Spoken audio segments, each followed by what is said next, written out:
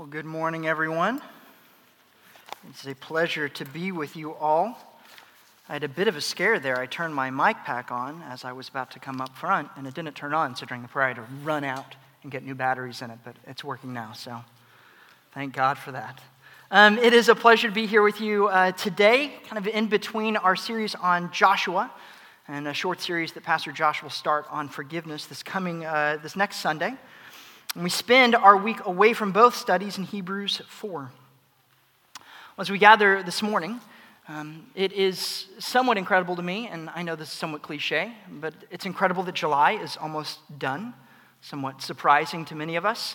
And with the close of July, of course, comes the close of summer as well. That reality might cause some groans from within the bodies of our younger people with us today, as you're not super excited to get back to school.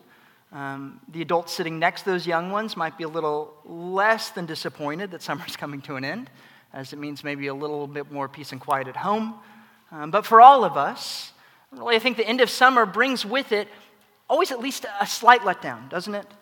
For as one person mentioned to me last week at Cape Splash, and I won't name them, but as they said, summer is a bit of a lie every year. For it always presents itself as this glorious time of the year. And certainly if you can remember back to the days of your childhood, you can envision just how highly anticipated the summer months were. For as a kid, summer represents, supposedly, just absolute freedom and fun and celebration. And you keep talking about the plans that you have for the summer, and you look forward to getting out of school on that last day of class. And then summer comes, and there's some excitement to it. There's also a lot of boredom as a kid. For the most part, a lot of sitting around the house, asking your parents, what's the next thing we get to do, and being disappointed to find out that next thing's not for another week or 2 weeks or 3 weeks. So by the end, as a kid, you're at times perhaps even looking forward to getting back to a normal routine. As adults, we can be equally disappointed in the summer months, for even if we might not celebrate being out of school, we typically have at least some plans in store. We think of those vacations we can go on with our family, and we think about leaving work for a few days and getting a bit of a break, getting a bit rest. But of course, that too comes to an end. And regardless of your age, regardless of your season in life, summer, as it comes to an end, proves to never quite be quite as restful as you hoped it would be, not nearly as much fun as you hoped it would be, and as it turns out, just another part of the year that's just hotter than the rest of the year, and that's pretty much the only thing that's consistent. As a result, these months that are supposedly months for rest turn out to be an awful lot like the rest of life. We long for rest, we long and anticipate some greater day, but that day comes and it is quickly past. And as a result of all these things, this concept of rest, this idea of getting a break, remains something that we desire to experience. We know we want it, but we never can quite grasp onto it. And so as much as we talk about getting away and we discuss getting well rested, and even as we come to Scripture and read of this topic, it can remain one of those concepts that is impossible for us really to grasp, impossible for us to define, and can seem as if it is just the stuff of fairy tales. And yet, as we examine Hebrews 4 today, what I want us to see, what I hope we can acknowledge, is that rest is far from a fairy tale. And it's not even all that distant from us. It is impossibly beautiful, impossibly wonderful. But in order to experience, in order to make sure we really are entering into that rest and appreciate it, Hebrews 4 walks us through this process of really taking great caution to ensure we're not misidentifying rest or seeking rest elsewhere, lest we miss out on real rest.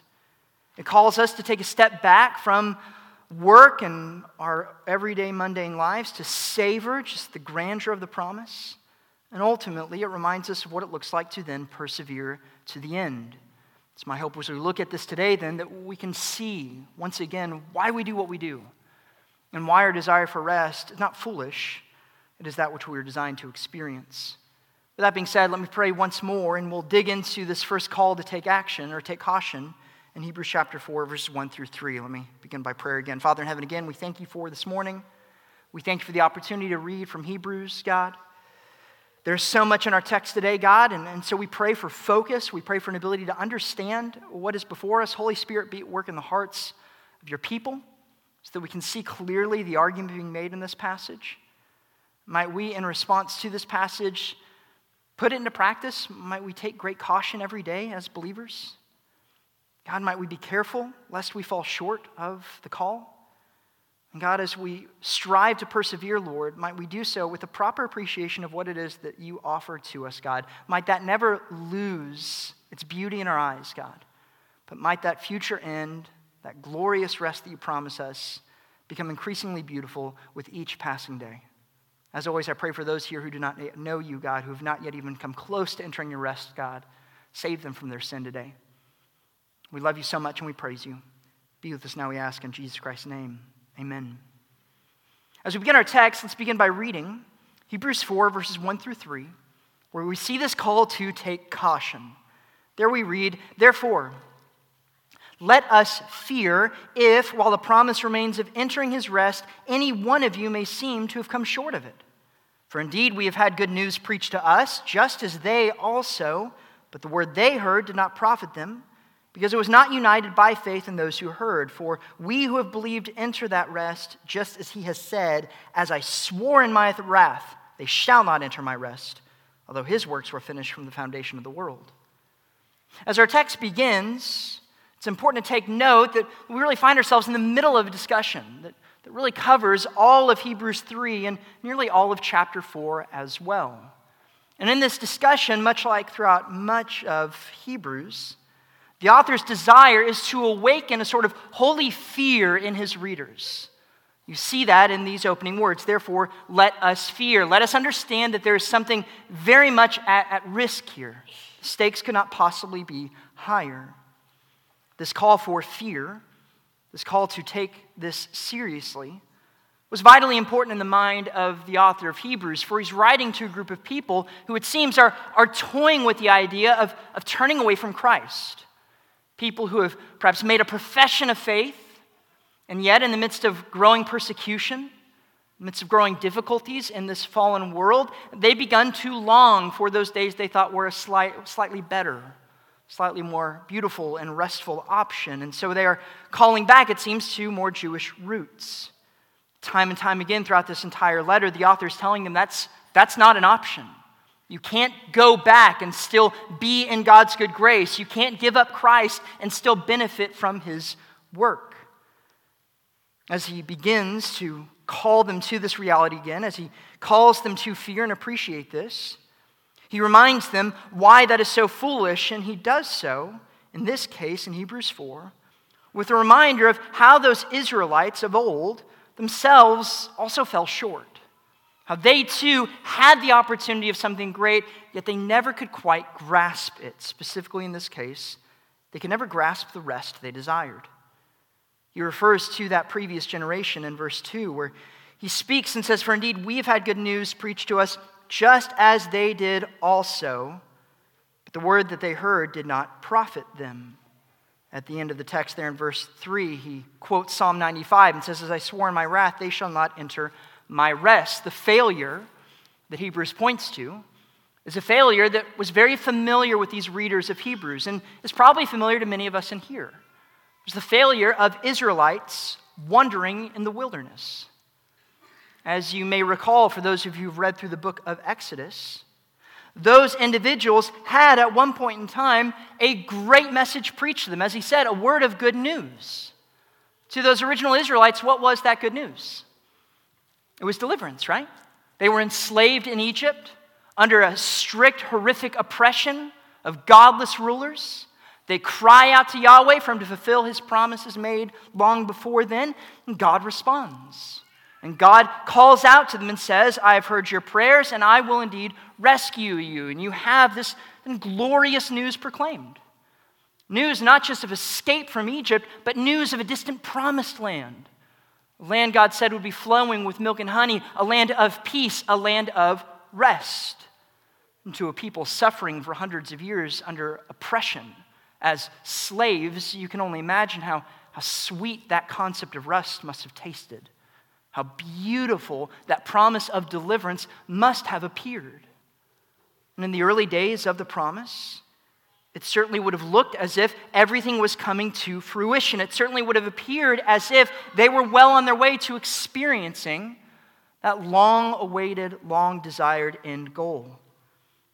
Yet the end of their lives, of course, was far from restful.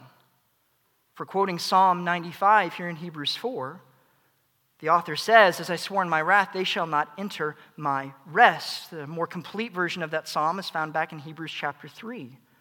Verses 7 through 11, detailing that same failure, we read these words, again quoted from Psalm 95.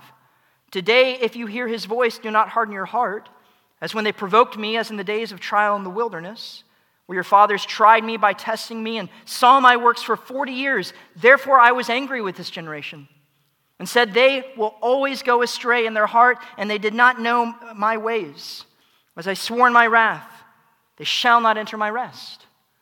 The psalmist here is remembering those days of rebellion in the wilderness.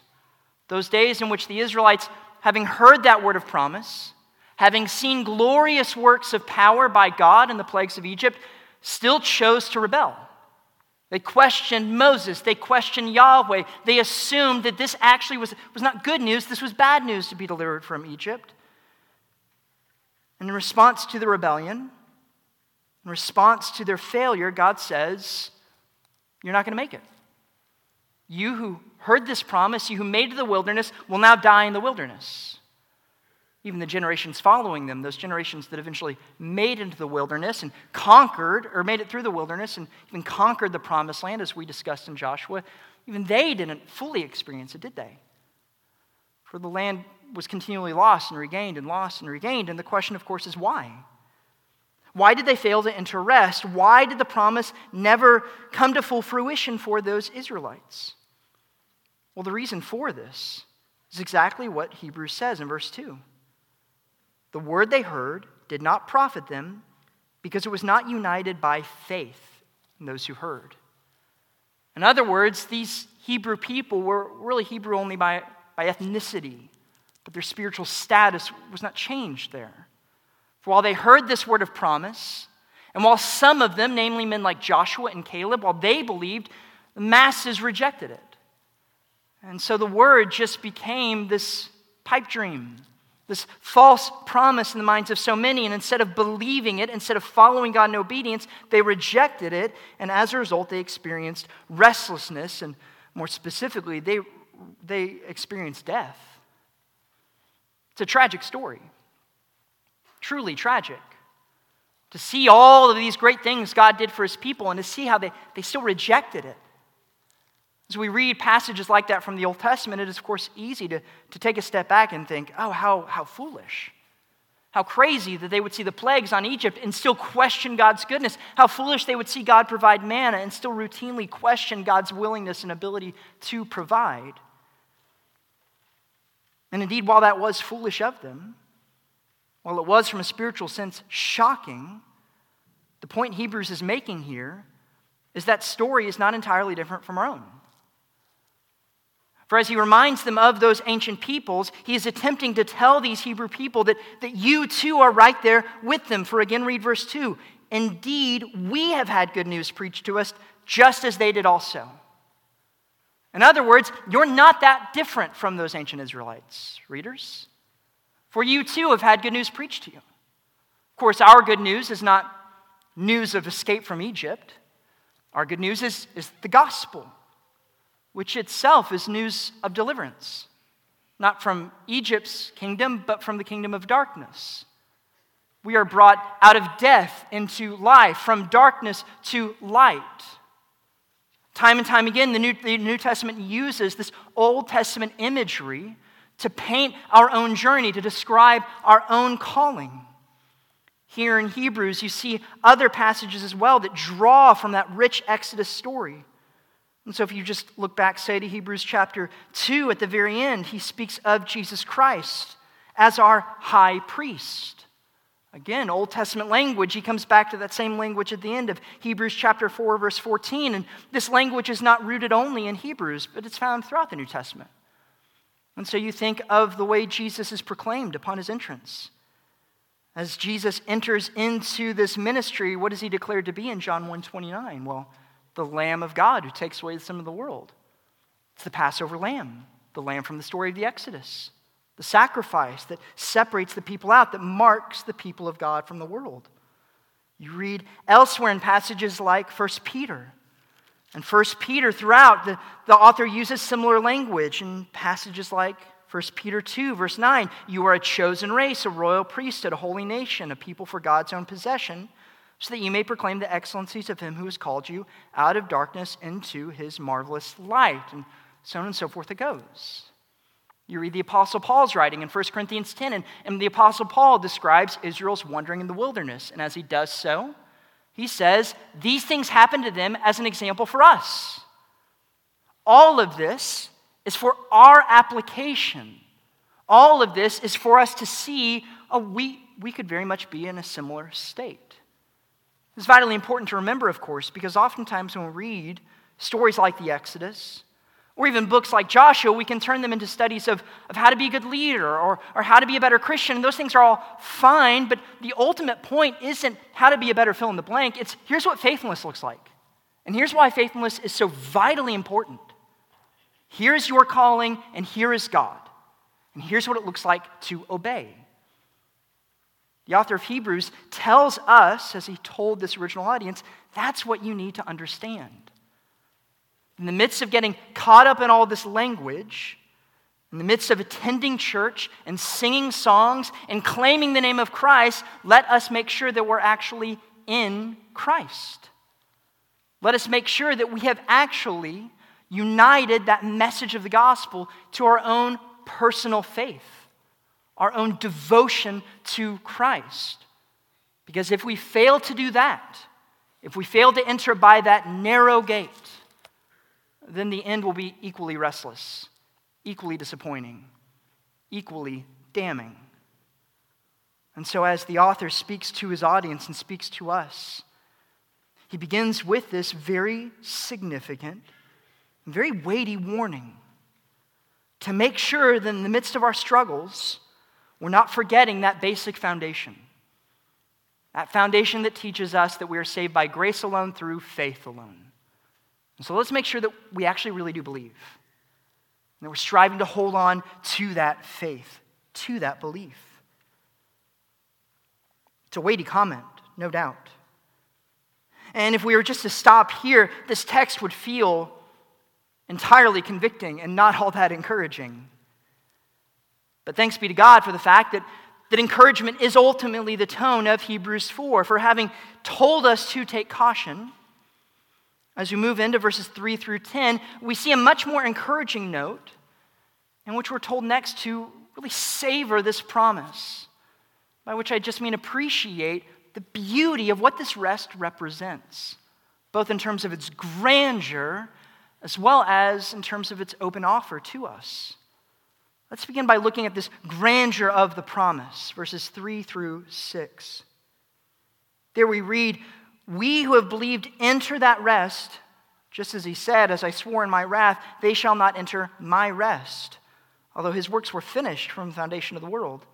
For he said somewhere concerning the seventh day, and God rested on the seventh day from all his works. And again in the passage, they shall not enter my rest. Therefore, since it remains for some to enter it, and those who formerly had good news preached to them failed to enter it because of disobedience, he again fixes a certain day, saying through David after such long a time as has been before, today if you hear his voice, do not harden your hearts. And we'll stop there. Our first focus here is really in those first few verses, 3 through 5, in which we see the rest offered more clearly defined. And as he defines it, he uses language that I think is probably somewhat surprising to many people. For oftentimes, when we think of the rest that God promises us, we imagine something far too simplistic, far too cheap. It certainly was a problem with the ancient Israelites. When you read through that story of ancient Israel again, one of the many problems they had was equating their rest with the land. That is to say, they assumed their greatest need was the land, was the nation, was a political kingdom. That's what they wanted. They wanted to make a name for themselves so they could have rest from their physical enemies. As a result of that, of course, we see what happens once they came into the land in Joshua and Judges. As soon as they set foot in the land, they forgot that the rest was not in the land, but in the God of the land, the God who gave it to them. And so as a result of placing all their hope in materialistic blessings, as a result of defining their rest entirely in terms of stuff, well, they lost it all. Yet again, as foolish as that is, we too can be guilty of oversimplifying what it means when we think of the idea of rest, and what it means when we think of what it looks like to live in the blessing of God. For we too still equate so much rest with material comfort. So often we assume that I would be at rest, I would be content if I just had fill in the blank. And that blank can be filled in with any number of things for you all in here. Maybe for you, it's the ability to pay off those lingering bills, that debt you just can't get rid of. It could be issues of illness, of physical struggles. It could be a bigger house, better stuff in the house. You can fill that blank with a number of relationships. And so if only my children are more obedient, if only my spouse was more loving, more caring, if only my job was better, if only my hometown was better, whatever it is, we fill in the blanks with all these things, and we assume that those things are what we will find rest in. You see this false vision come to light when you think of how people so oftentimes envision heaven.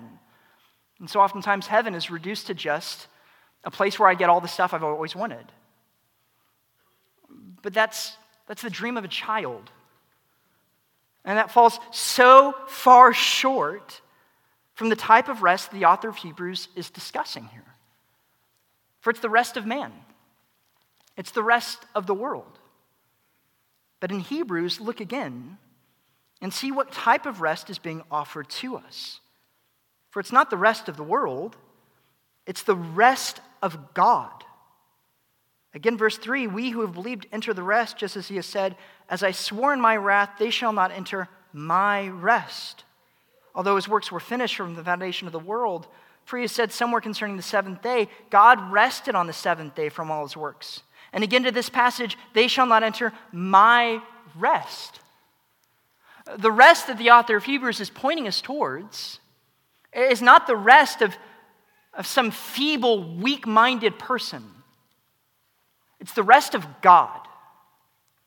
And it's so difficult to understand that concept. To understand it, of course, we need not just to understand the story of the Exodus, but we have to turn back even further to a story that is even more central to human history, for it's the story of creation itself. For this is the rest that Hebrews is quoting. And so if you consider these words in Genesis chapter 2, at the very end of the story of creation, we read this. Thus the heavens and the earth were completed, and all their hosts. By the seventh day, God completed his work which he had done, and he rested on the seventh day from all his work which he had done. Then God blessed the seventh day and sanctified it, because in it he rested from all his work which God created and made. It is hard for us to fully understand what it means when we read that God rested, for he's still holding everything together. Yet from this text, and as you consider other passages like it, you see in this Genesis passage, in this concept of divine rest, the state of divine satisfaction, of completion, of perfection, for having spoken everything into existence. God is able to step back, examine his work, and see that it is exactly what it was supposed to be. And as such, God, as the divine creator, is fully satisfied in his work. And so he rests in this perfect communion shared between God the Father, God the Son, God the Holy Spirit. He rests from this perfect effort. And having rested, God then invites his people to join with him in that rest. God invites his fallen people to enter into that seventh-day Sabbath. So when we read of rest in Hebrews, it is vitally important that you do not envision laying down and taking a nap, but rather that you envision entering into the presence of the almighty, perfectly joyful, perfectly satisfied creator of the universe. That's rest, believer. That's paradise. And that's the existence you were designed to enjoy. For it is only there in the perfect satisfaction of the Creator that you, his creation, are also perfectly satisfied. Yet again, words fail us to try to describe the type of beauty that Hebrews is pointing us towards. There are numerous other texts that can help us, including works of fiction. One of my favorites that depicts this future paradise comes from John Bunyan's famous Pilgrim's Progress, that tremendous story of Christians' journey from the world of destruction through the wilderness and ultimately to the celestial city. And towards the very end of that tale, we read of this depiction that comes in the form of a conversation that the pilgrim Christian is having with the shining ones, with these angelic messengers. And speaking of the future glory and rest he's about to enter into, these shining ones say this: "You are going now," said they, "to the paradise of God, wherein you shall see the tree of life and eat of the never-fading fruits thereof. When you come there, you shall have white robes given to you. Your walk and talk shall be every day with the King, even all the days of eternity. There you shall not again see such things as you saw when you were in the lower regions upon the earth, sorrow, sickness, affliction, and death, for the former things have passed away." The men asked, "What must we do to enter into this holy place?" And it was answered, "Well, you must there receive your comforts of your toil. Have joy for all your sorrow. You must reap what you have sown, even the fruit of all your prayers, tears, and suffering, for the King by the way.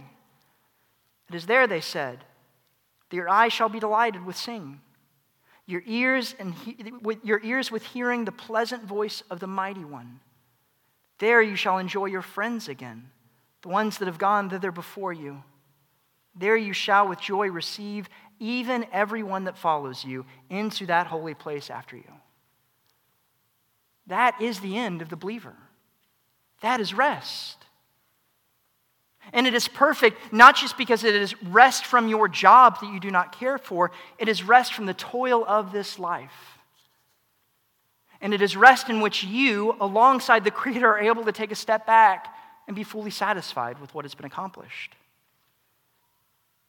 The rest defined by Scripture is rest because it is in the kingdom and is because it is in the direct presence of the King. That is the rest that we are promised. And when you understand that, when you savor just how sweet and how grand of an image this is, you can no doubt quickly understand how cheap people have made this future.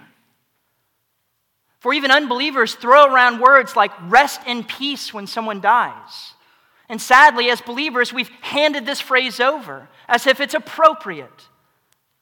But the unbeliever is picturing something, again, pathetic compared to that of Scripture. They're envisioning some future in which a person is just drifting into the void of nothingness. No, that's not peace. Peace is being in the presence of the King who loves us. Peace is eternal satisfaction. Peace is eternal joy. And peace can only be experienced by God's people with God in the afterlife. And so if we are to take seriously the promise given to us, we must appreciate just how big of a deal it is. We must appreciate just how beautiful this rest is said to be. Furthermore, we must also appreciate the fact that this promise is open to anyone who would receive it. Look with me again at verse 6 through 10. We read this next point. "Therefore, since it remains for some to enter it, those who formerly had good news preached to them failed to enter because of disobedience. He again fixes a certain day, today, saying through David after so long a time, just as has been said before, today, if you hear his voice, do not harden your hearts. For if Joshua had given them rest, he would not have spoken of another day after that. So there remains a Sabbath rest for the people of God. For the one who has entered his rest has himself also rested from his works, as God did from his." This element of the promise seems, yet again, almost too good to be true. For one would assume that regardless of how good of a king God is, that there would be a limitation to this promise. That surely he would just open up for those ancient Israelites, and once they fail, well, he would shut things down. Yet as the author of Hebrews mentions, well, Joshua didn't fully succeed, you could argue in that. For as Joshua had succeeded, then the promise would have been shut down. If Joshua had fully succeeded, then the Israelites would have gained the land, they would have controlled the land, and they would have lived in peace and rest and security. But of course, if you read through Judges, you see that did not happen. For as faithful as Joshua was, he was still just a fallen man. And as great as that foretaste of peace was in the promised land, it was brief. Yet, despite that failure, the psalmist in Psalm 95 is able to repeat this phrase, "Today, if you hear his voice, do not harden your hearts." Just as the author first highlighted the word "my rest," here he highlights the word "today." The significance of that word comes from the fact that it was penned not in the days of Joshua, but in the days of David, some 500 years after Joshua. So the promise was open to Joshua, they failed. The promise was open to David 500 years later, they failed. And yet generation after generation after generation reads the same psalm. Generation after generation after generation of Jews practiced the same law. They had the same Sabbath as part of their weekly routine in which they were told constantly, remember God, rest in God, look to God. And generation after generation after generation failed. And then you come to the New Testament. And you come to a figure like Jesus Christ. Not like Jesus Christ, you come to Jesus Christ. And it is Jesus who is declared, perhaps strangely to our New Testament ears in Luke 6, the Lord of the Sabbath. It is Jesus who does not say, practice the Sabbath and find rest, but it is Jesus who says, I'm the Lord of the Sabbath. Come to me, and I will give you rest. And so we see Jesus take that Old Testament imagery, take this grand promise of rest and place it not in some ancient land, not in some weekly practice, but in himself, in his person, in his work, of course, ultimately in his death, burial, and resurrection. And because of his success, because of what he says, that offer of today remains open. And so we savor the promise by seeing the fact that the promise is still made open to us regardless of your past, regardless of how significantly you failed yesterday or even this morning. The author of Psalms says, do not miss this chance. You can still be at rest. You can still enter into the presence of God in complete and eternal satisfaction. You must simply unite that to faith. You must simply believe. And if you just believe, if you just take that one childlike step, you, child of God, are given this eternal hope. Are guaranteed that regardless of how toilsome this life might be, that the end is clear and that the glory is beautiful. Just believe. For as long as today is called today, you have an opportunity. Therein, of course, lies an additional warning, for today is not eternal. The day of judgment will come. And so the clock is ticking, unbeliever. So believe now. Rest now and rest then. For those of us who have already taken hold of this promise, it is vitally important that we take a step back and really savor it, see it in all of its beauty and all of its glory. For it is only when we feel the weight of that, it's only when we see the beauty of that rest that we can then move forward with great encouragement, with great vigor, and fulfill this final calling in our text to persevere until the end. Look with me, if you will, at verses 10 through 12, or actually 11 through 12. There we read, therefore, let us be diligent to enter that rest, so that no one will fall through following the same example of disobedience. For the word of God is living and active, and sharper than any two-edged sword, and piercing as far as the division of soul and spirit, of both joints and marrow, and able to judge the thoughts and intentions of the heart. There is no creature hidden from his sight, but all things are open and laid bare to the eyes of him with whom we have to do. Just as the author began this text in Hebrews chapter 4, verse 1, he ends it with this call to be diligent. Therefore, in light of the warning, in light of the beauty of that rest, be diligent to ensure that you are persevering. And if you read throughout the entirety of the letter of Hebrews, you see a number of examples of what this perseverance looks like. For the sake of our time this morning, however, I just want to highlight two elements of this perseverance as they are seen here in Hebrews 4. The first element is the fact that we are to persevere as a corporate body. Look with me again at verse 11. Therefore, let us be diligent to enter that rest, so that no one will fall through following the same example of disobedience. This is far from the only time he speaks to his audience in this corporate manner. If you read earlier in Hebrews chapter 3, verse 1, therefore, holy brethren, partakers of heavenly calling, consider Jesus. Again, that is, therefore, brothers do this. You jump ahead towards the very end or towards the end of the book in passages like Hebrews 10, verse 19, therefore, brethren, since we have confidence into the holy place by the blood of Jesus, let us continue to pursue this fact. Time and time again, the author of Hebrews speaks not just to separate individuals reading this letter. He speaks to this corporate body of professing believers. For he is concerned not just with the individual, but with the entire church, with the entire body. And in this calling, we see this very important reminder of the fact that we are not on this journey alone. That while you, yes, must respond in personal faith, you do not do so as some autonomous creature that then walks this journey in solitude. No, you are united into a body, here specifically to Gate Bible Chapel. And it is your calling then to go on your journey alongside brothers and sisters in Christ. You do so both for your own benefit because you are sharpened, you are encouraged, you are held accountable when you fall into sin, and you do also for the benefit of the others. For when you see a fellow member struggling, when you see a marriage struggling, you don't just say, oh, did you hear what's happened to so-and-so? No, you reach out to that person. You drag them back. You speak of great concern of their faith and say, brother, I don't want you to miss this rest. You need to not miss the grace that is offered to you. And so you go throughout your life corporately, pulling other people back in and willingly allowing yourself to be pulled back in by them as well. In our own culture, this call to corporate obedience, I think, is so important to hit on constantly because we live in a culture that is obsessed with individuality.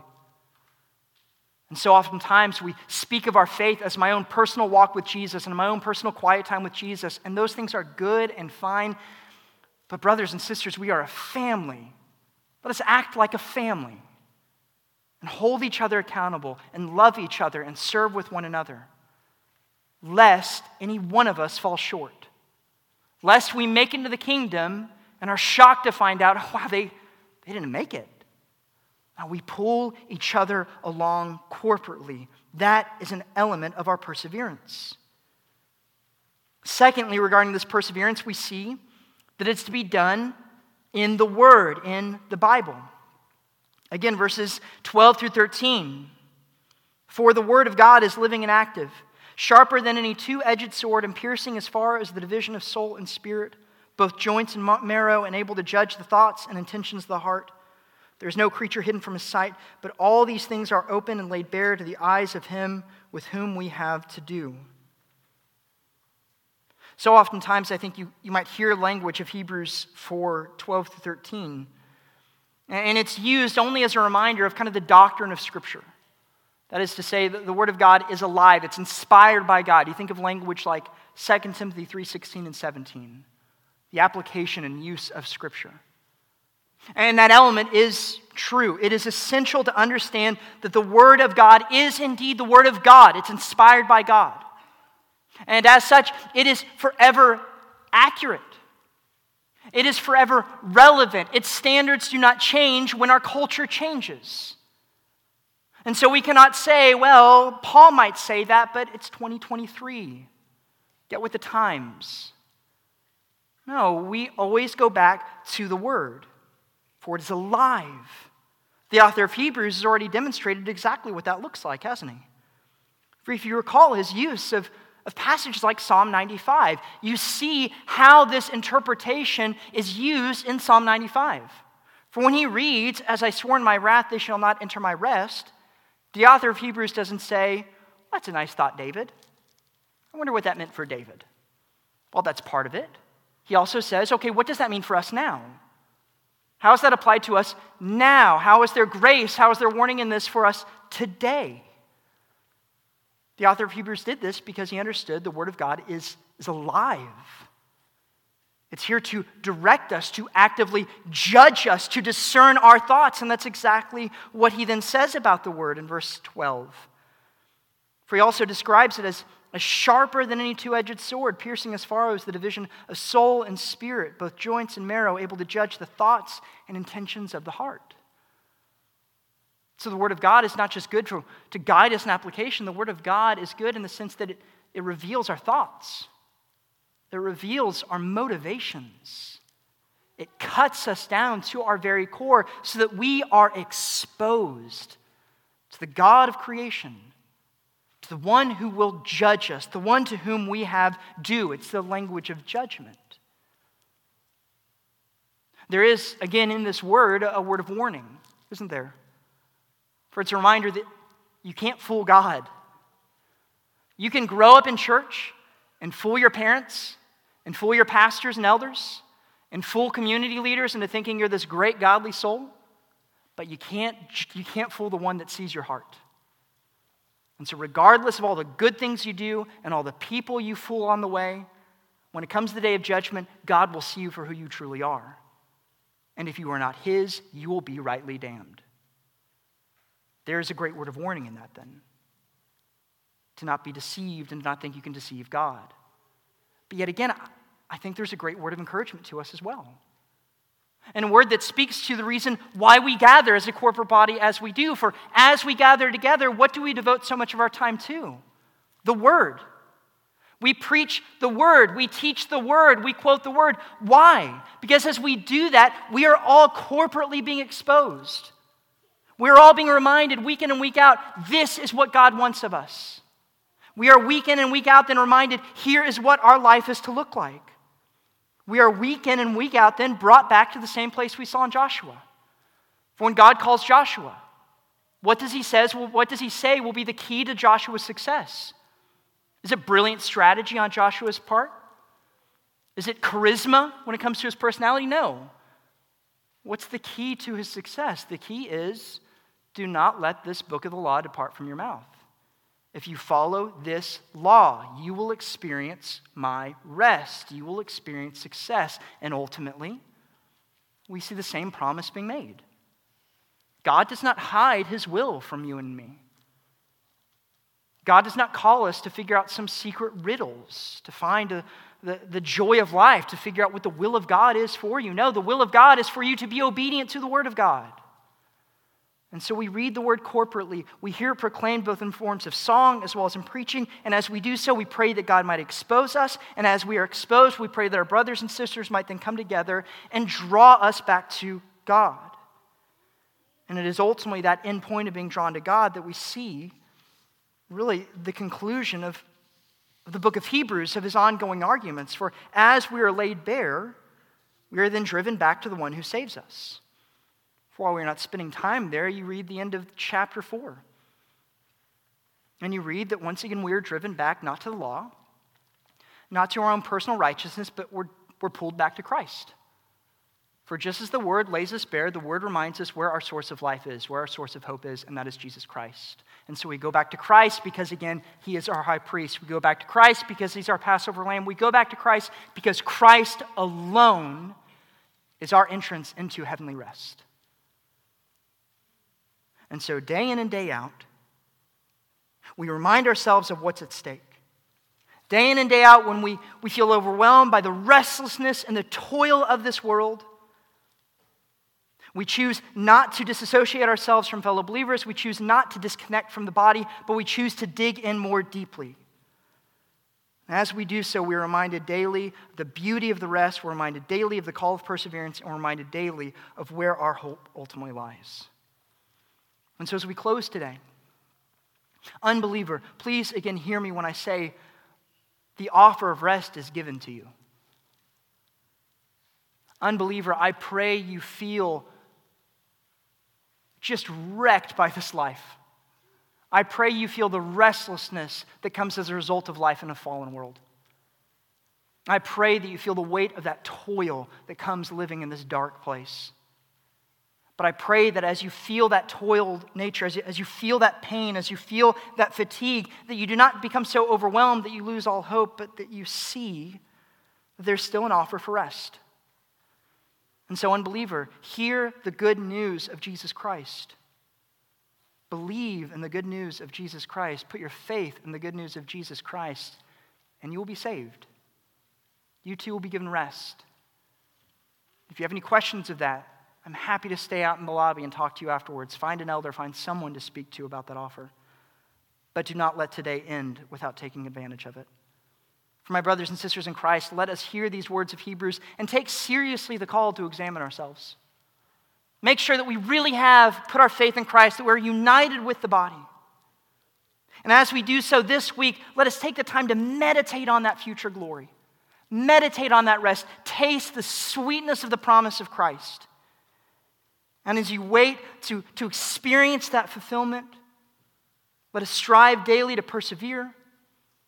Let us help one another persevere in that calling. And let us do our best to fulfill the task set before us so that someday we too can see our Master, our Savior Jesus Christ, and hear those beautiful words, "Well done, my good and faithful servant. Now come and enjoy the rest that is for you." Let us pray. Father in heaven, we thank you for today. We thank you for the promise that is given to us. It is infinitely greater than anything we could ever deserve. For God, we deserve nothing but wrath. We deserve nothing but an eternal state of restlessness. And yet, God, in your goodness, you invite us to join you. Your kindness is overwhelming, God. Your goodness is incredible, God, and we praise you for that. Might these words never become cliche in our minds. May they never become some children's church story to us and nothing else. But might this be our greatest satisfaction day in and day out as we look ahead to that future day of glory. As always, I pray for unbelievers who are here, God. Save them from their sin. Bring them into your heavenly rest. For the rest of us, God, cause us to see this calling daily as a motivation to persevere. And we pray, God, that someday soon and very soon you will call us home. And in that day, Lord, we will finally be joined with you. We will see you as our King. And we will be forever satisfied, forever at rest. It is to that end we pray all these things to your glory. Amen.